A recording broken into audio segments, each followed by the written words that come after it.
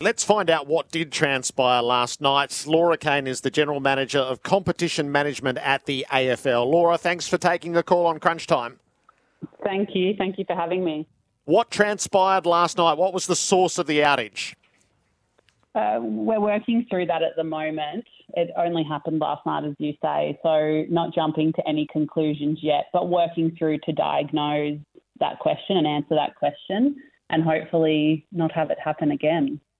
Is the Gabba a unique risk on this front? It's not the first time that it's happened. It's not, but it's not unique in the sense that it's the only venue where we've had power outages or things have gone wrong. So no, not unique. Definitely some history, but that's all part of what we will work through as we debrief and look to resolve it and ensure it doesn't happen again. What transpired behind the scenes as soon as it went out? Give us the AFL picture. Yeah, a lot. And I was laughing with that introduction. I too was watching Globe by Globe turn back on from my lounge room on TV. But when the lights went out, basically our first priority was to make sure that everyone was safe. That's patrons in the stands, it's umpires, players, staff and all the officials. And then once we'd established that, very quickly moved to what has happened and can we fix it. So we have a match manager on the ground. We have on-call contacts and Gil and others very quickly on the phone to start working through that with the venue. Had established, obviously, that it was a power outage. We'd lost a couple of towers, and I know through broadcast we could see that small globe that had become a light. But then working through how we can fix it, how long that might take, and a lot of phone calls, basically, between a lot of different people.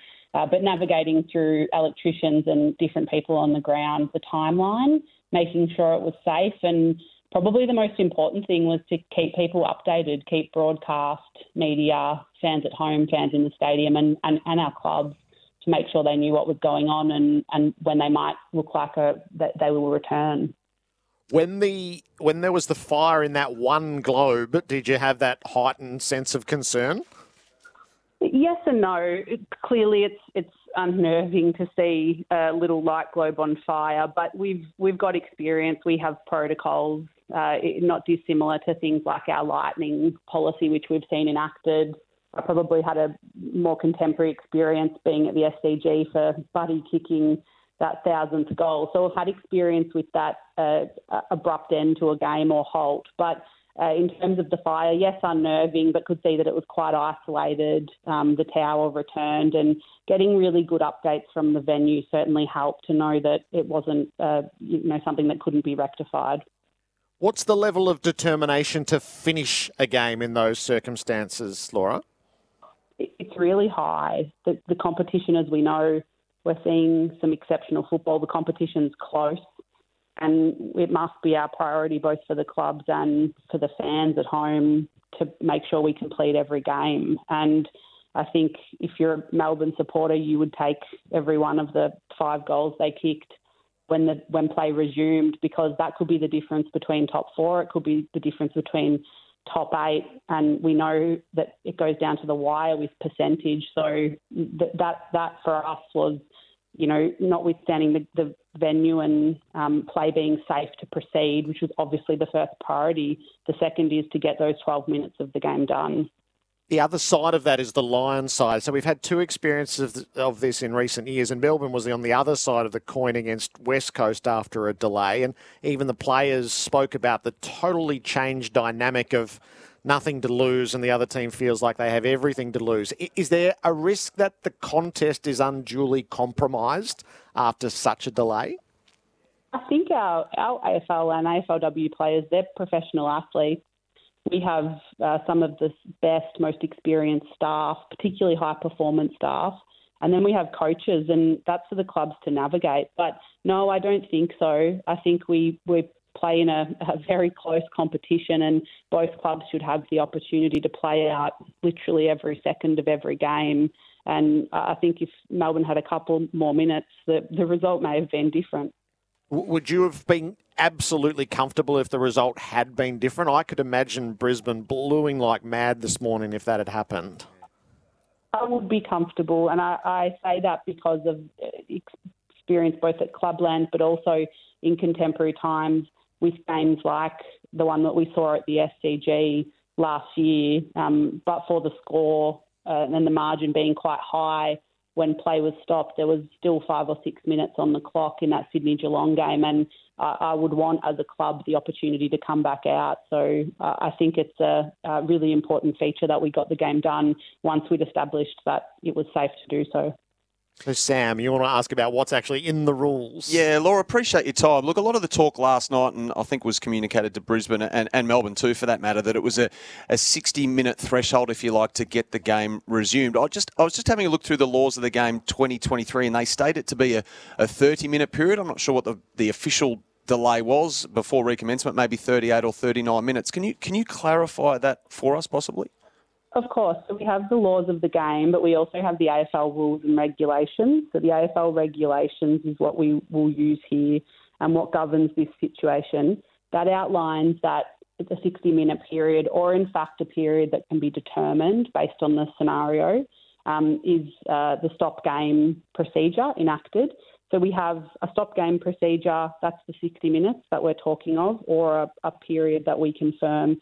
We have an emergency management procedure immediately to remove patrons away from anything that's dangerous, players off the field, umpires off the field. And we have a light tower contingency. And so there's a number of light towers that applies to all of our stadiums around the country. How many towers need to be operational for the game to proceed? So all of that was enacted. Pleasingly, we didn't have to get to the 60 minutes. As you say, it was just under 40 minutes that we were able to resume. So would 60 minutes have been a hard cut-off, Laura? No, not necessarily. Okay. So you give yourself whatever flexibility you need to try to complete the game? Depending on the circumstances, yes, we do.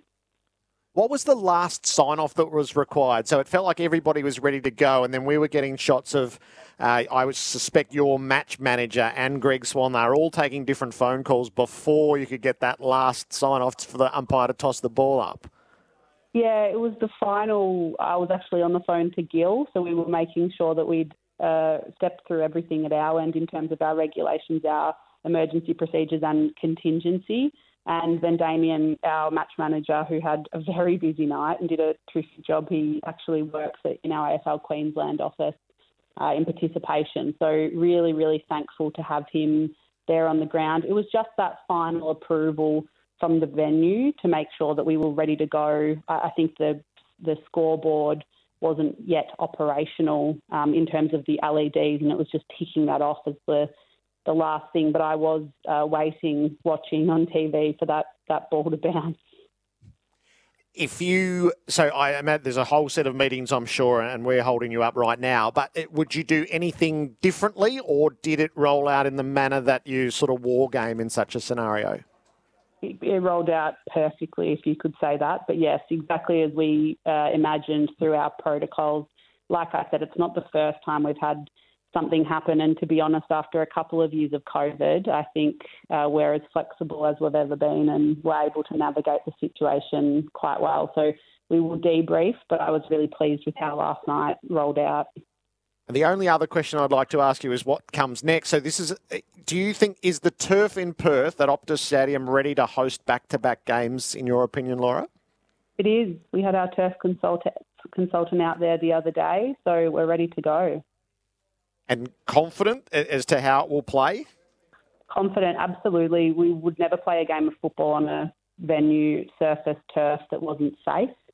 And so very confident that we're ready to go at all of our stadiums around the country, for that matter, to play AFL games of football.